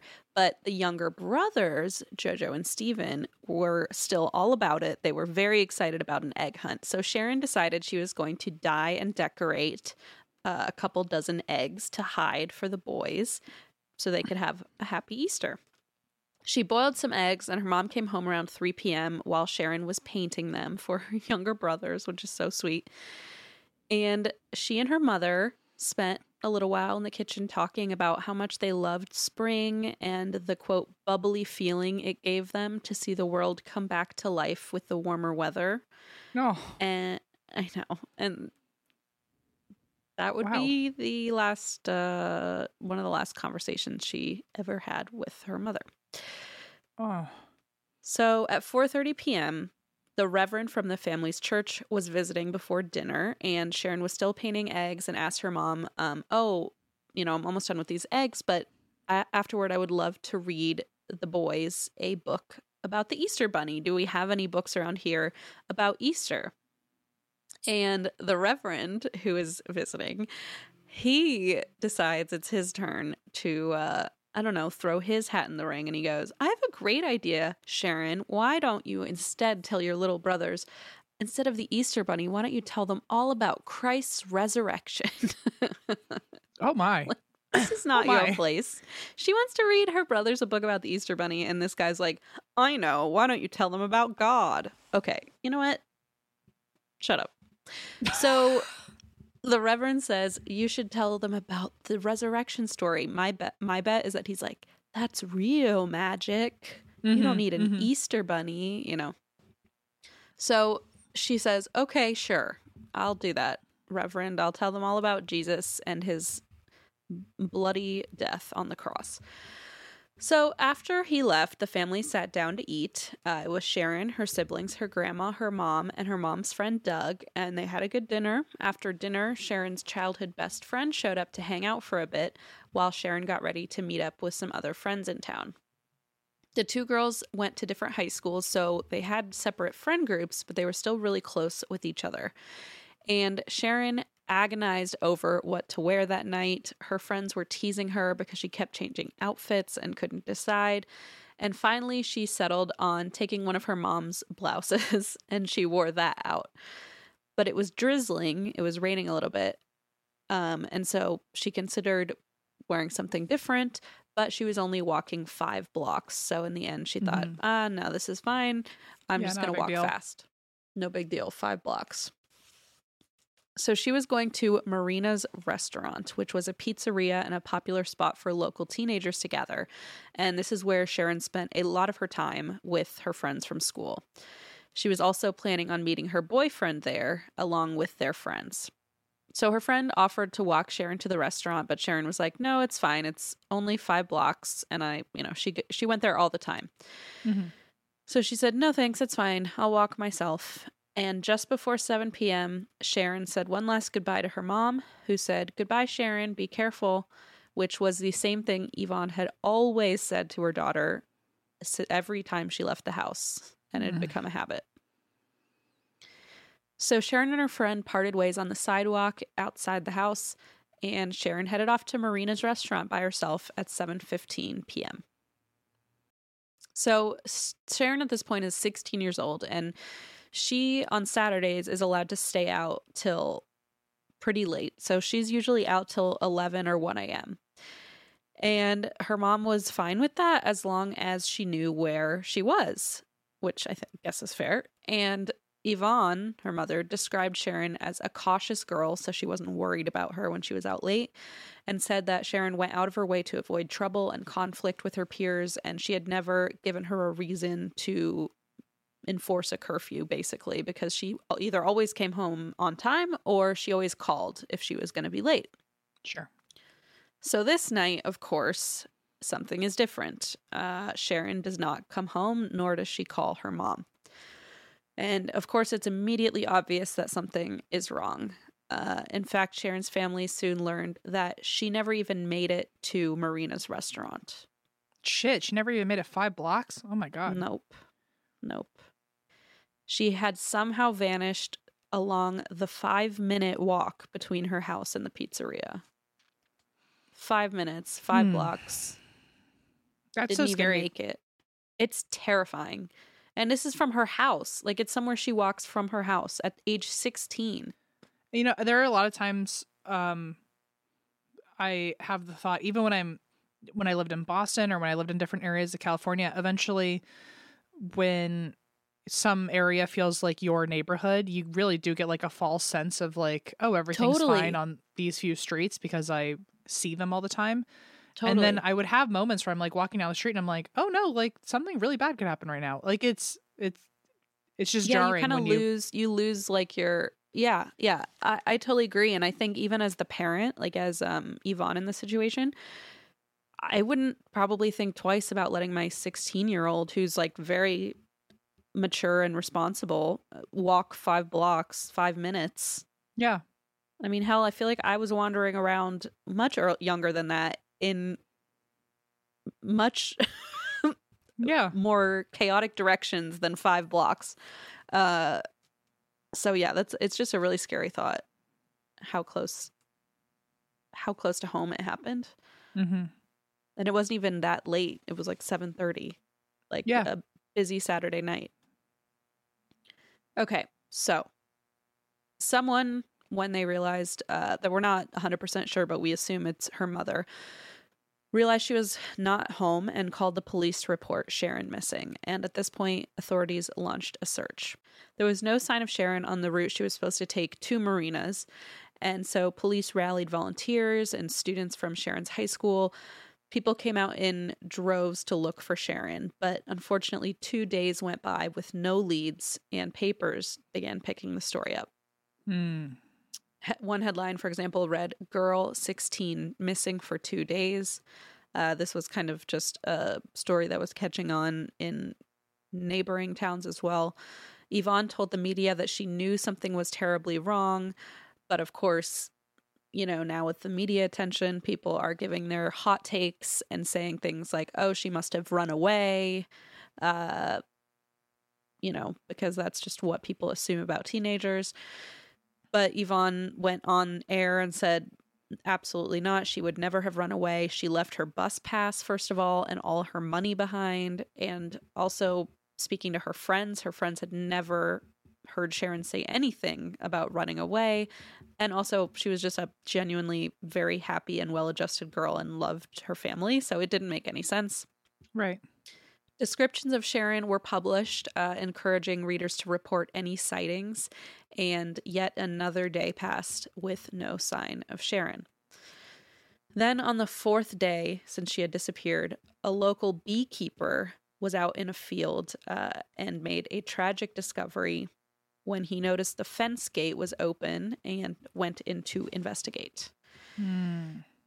Behind the fence, he found Sharon deceased, and when authorities arrived, the medical examiner estimated that she had been dead for about 20 hours. Oh, man. Yeah. There's something about within a 24-hour time frame. It's like, it was so close. She could have... It's horrible. It's horrible, because that also means she was alive for several days. Oh, my God, yeah. Because she's been missing for 4. Right. So investigators theorized she must have been held somewhere for several days before she was killed and abandoned in the field. They found a branch clutched in her hand, and when they took a look at her body and at the environment, they determined that she was still alive when she had been brought to the field. Oh, my God. Yeah, it's incredibly dark, and I'm just so sorry. There was some tape dangling from Sharon's hair that she had chewed, which was evidence that she had been probably gagged. Yeah.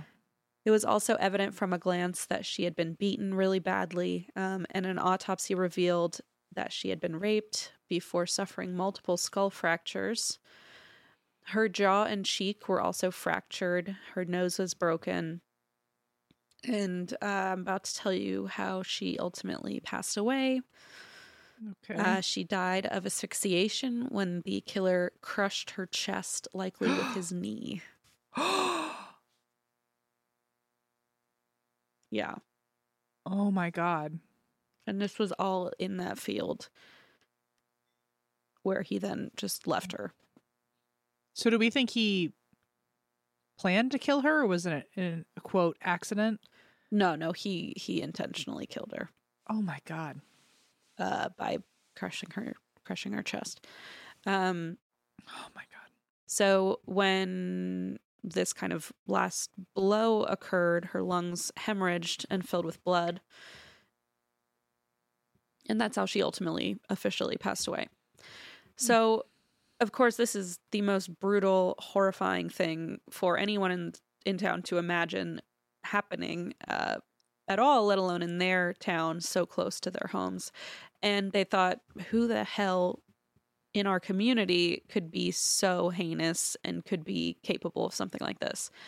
So, of course, authorities, this is number one priority, but they didn't really have much to go on. When they looked around, they found a single tire track in the snow near Sharon's body. They found one footprint. There was no snow or mud on Sharon's shoes, which meant she had probably been carried and placed there. So she could have been like asleep or drugged or something, or just held to... Probably just that she had been, held and tortured for several days, or... Yeah, I imagine she was probably not. Yeah, I don't know. Taken care of, or right? comforted. Yeah. In a place where she could hold her own. Yeah. So there was also a trail of blood leading to Sharon's body, which made it appear as though she had been beaten in the vehicle before being dropped in the field.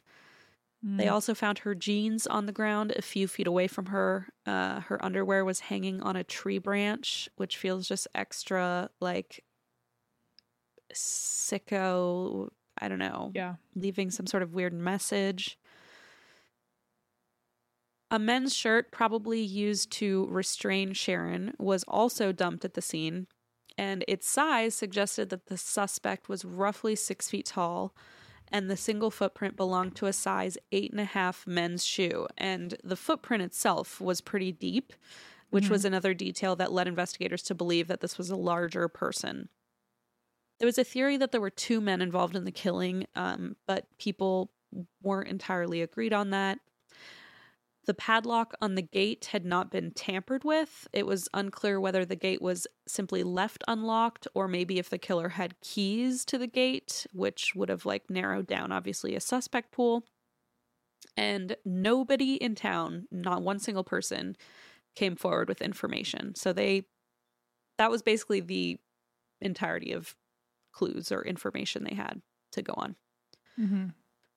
So investigators believed somebody had to know something, as the saying goes, because Sharon had been abducted off a residential street, right down the street from her house. Yeah. On Saturday evening over Easter weekend, when all these people were home with their families and were out and about, but not a single person came forward. And so police were very, very, I don't know, just perplexed by this. So they questioned 38 people, but they got no closer to a single lead. And we don't really understand why, but Sharon's boyfriend was either never a suspect or he was ruled out really quickly. But there's no evidence that he was actually investigated for the murder. I wonder if Easter break he was at his grandma's or something. Well, remember she was supposed to meet him that night. So I wonder right.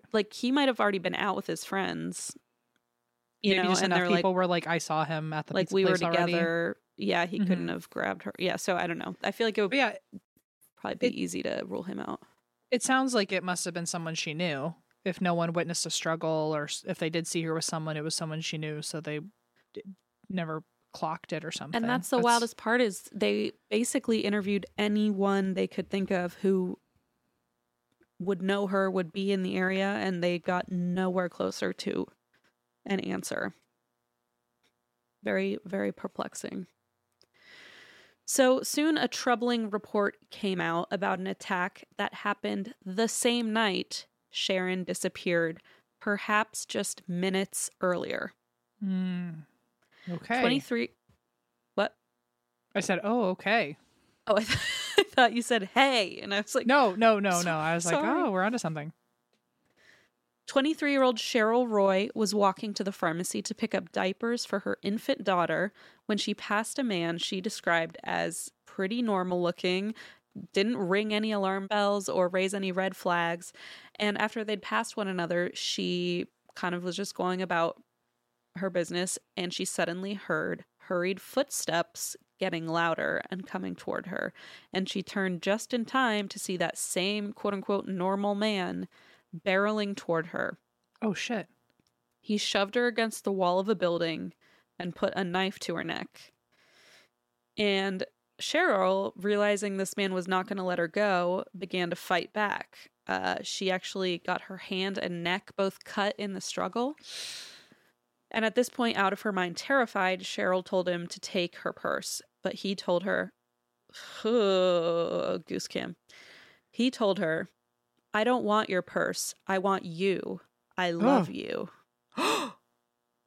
Oh, no. Ugh. So we've got a stalker situation? Maybe? I guess so. I mean, she definitely didn't know who he was. So he shoved Cheryl to the ground and dragged her by her hair toward an empty lot. He told her in what she described as a low, calm voice. And I say that because that makes this just that much creepier. In a low, calm voice, he dragged her by her hair into an empty lot and said, "You're dead. You're not getting away from me. When I get through with you, I'll cut you to pieces." Oh my God. What the fuck?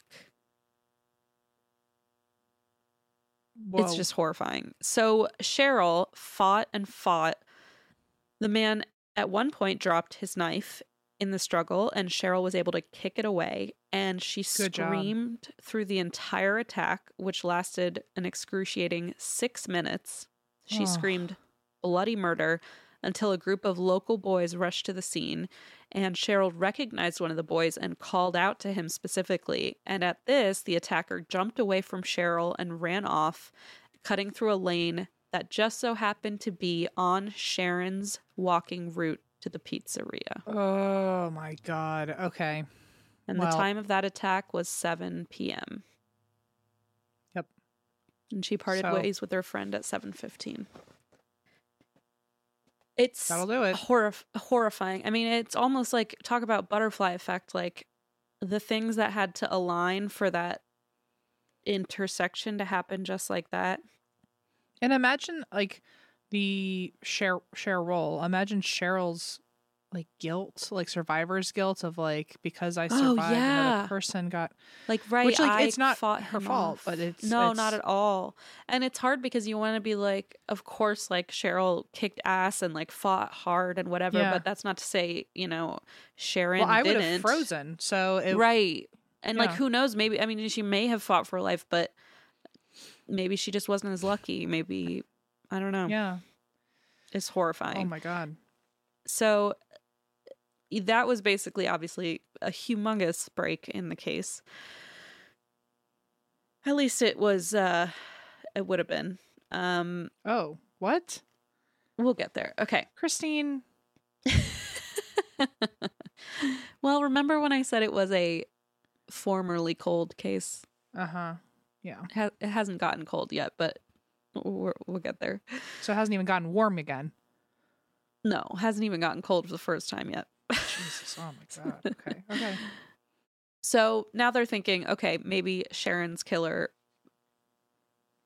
went after her right after going for Cheryl and failing that abduction. So Cheryl did say that her attacker was about 4 inches taller than her, which would be about 6'1", so that would have matched. Around 29 years old and white with blue eyes and a mustache. And he spoke English without a French accent, which is notable because we are in Montreal. Mm-hmm. She also noted he did not smell like alcohol, which I thought was interesting. I don't know. Maybe it was her way of being like, it's not like he was drunk and he just freaked out. Yeah, that's fair. After the attack, Cheryl actually lost her voice for 2 whole days. She couldn't speak because she had screamed so much.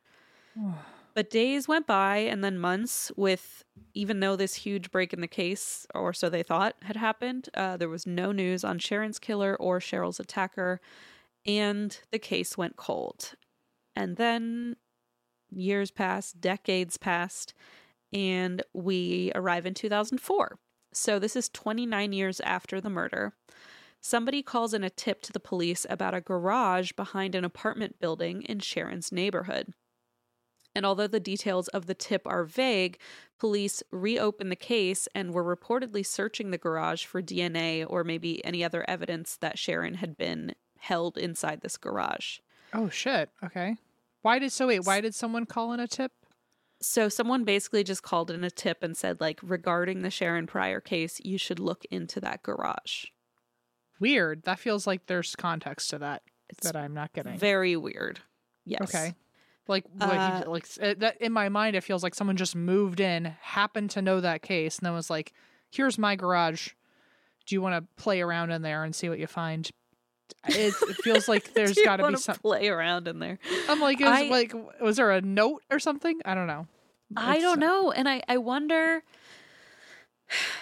I wonder if they're just not releasing the information. Like maybe there is a more specific tip. Like maybe somebody called in and said, like, "Oh, my grandpa used to live in that house, and he just died, and he was super creepy. Check out his garage." I don't know. Yeah. Like maybe Canadian laws, they're just not releasing the specific tip. I have no idea. Sure. But that makes sense. Like maybe you heard something creepy happen there. So maybe just like, maybe you just you heard some story or who knows. But yeah, it said it was a very vague tip. Or at least we have very vague details about what the tip said. But apparently it was enough to get them to reopen the case and go and search the garage. So Yvonne, who was still alive, this was Sharon's mother, told reporters that she had waited 29 years for a break in the case and that she had never lost hope. She wanted to look her daughter's killer in the eyes and demand answers. But unfortunately, despite everyone's kind of excitement about this, the search of the garage yielded no new evidence. But the case stayed open now. So now that they had opened it, at least, they could continue investigating it. And they offered a $10,000 reward for information. So in 2012, Yvonne told reporters, "I was 37 years old when this happened to my daughter. You can count. I'm 74 now. I can't believe that I'm still waiting for this to be solved." Oh, ooh, that's awful. So twice her life. I was going to say, double. That's like twice her life, yeah. Horrifying. Police pursued over 100 suspects. They were all dead ends, and it just seemed less and less likely that Yvonne would ever get the answers she so desperately needed. But do we know what solved this case? What finally cracked it wide open? Staples in the butt. What? I don't know. What? That would be a really good Mad Libs answer. Next time you play Mad Libs, staples in the butt. Was it... I don't know. Did a witness finally come forward? What? Genetic genealogy. Oh, of course. Yes. Genetic genetic genealogy. There we go. Yes. Just like Golden State Killer, advances in DNA were able to finally get a break going in this case. Investigators were able to use samples taken from the men's shirt that had been used to bind Sharon, and some DNA also from her own clothes that she had been wearing. And they were able to search through ancestry databases, and they found potential matches in the Romine family of West Virginia. Oh. So police started digging through criminal records and eventually honed in on a man named Franklin Maywood Romine. And Franklin, who had been born in 1946, of course had a long history of violence and had escaped West Virginia Penitentiary in 1967. He had then bounced back and forth between Canada and West Virginia to avoid capture by police. And in 1974, he broke into a house and raped a woman in Parkersburg, West Virginia. And he was arrested and imprisoned for that, but was released on bond. And he fled once again to Canada, where he lived for a while, right near Sharon Pryor. Mm-hmm. Okay. So several months after Sharon was killed, Franklin was arrested in Canada and extradited to West Virginia, where he was sentenced to 5 to 10 years for the previous rape that he had been arrested for.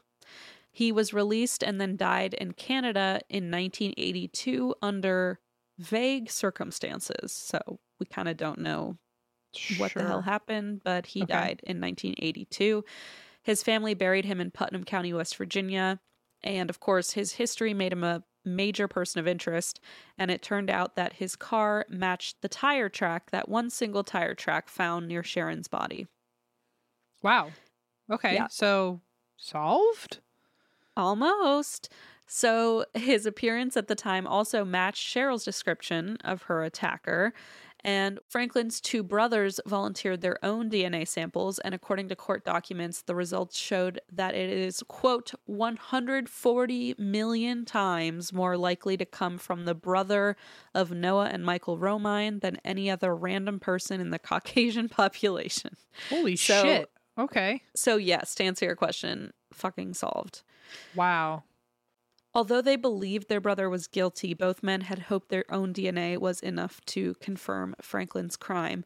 Franklin had once attempted to rape one of his brother's wives. Oh my God. And after that happened, understandably, the family kind of cut ties with him. Uh-huh. Quite understandable. But they did not want, despite this cutting him out of the family, he was still buried right near their mother. And so they did not want his body to be exhumed because doing so would probably disturb her grave. Gotcha. And so they were very adamant that they did not want his body to be exhumed. But investigators kind of had that overridden, and they promised to protect the other grave in the process. And if they did damage it, they promised to restore it completely. I don't think that ever became an issue, but Okay. fun fact. Well, it's nice of them to offer, I guess. I thought so too. I was like, that's fair point. Yeah.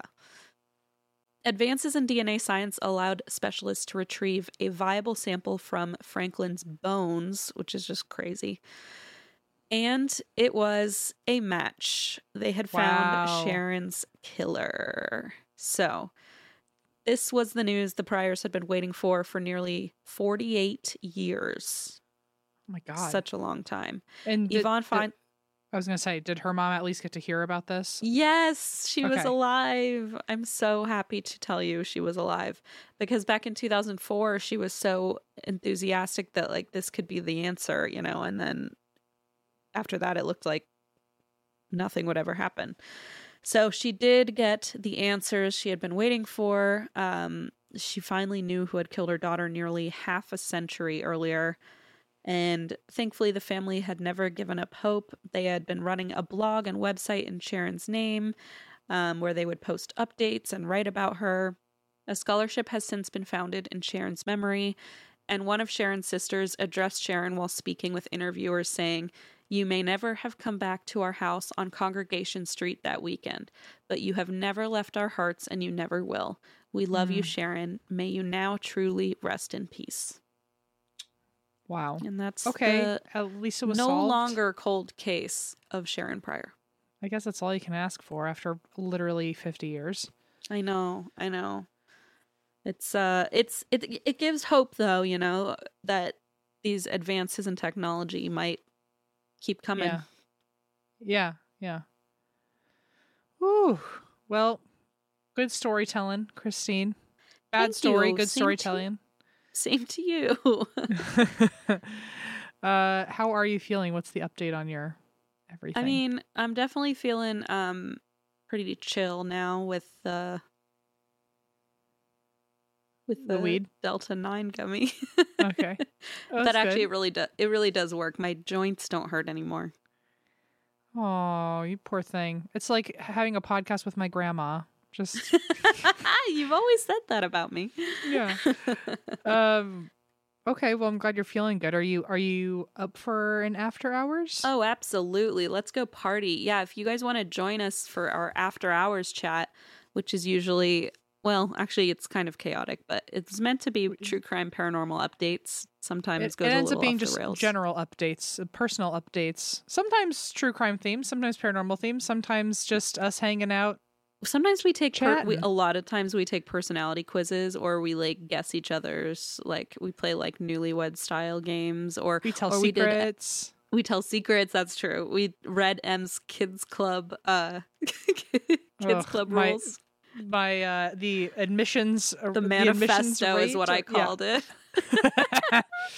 Or we played your Jeopardy game one of those times too. Oh yeah. All right. Well, anyway, if you want it's a good time. Continue Come join us on our bullshit. Yeah, you are more than welcome to.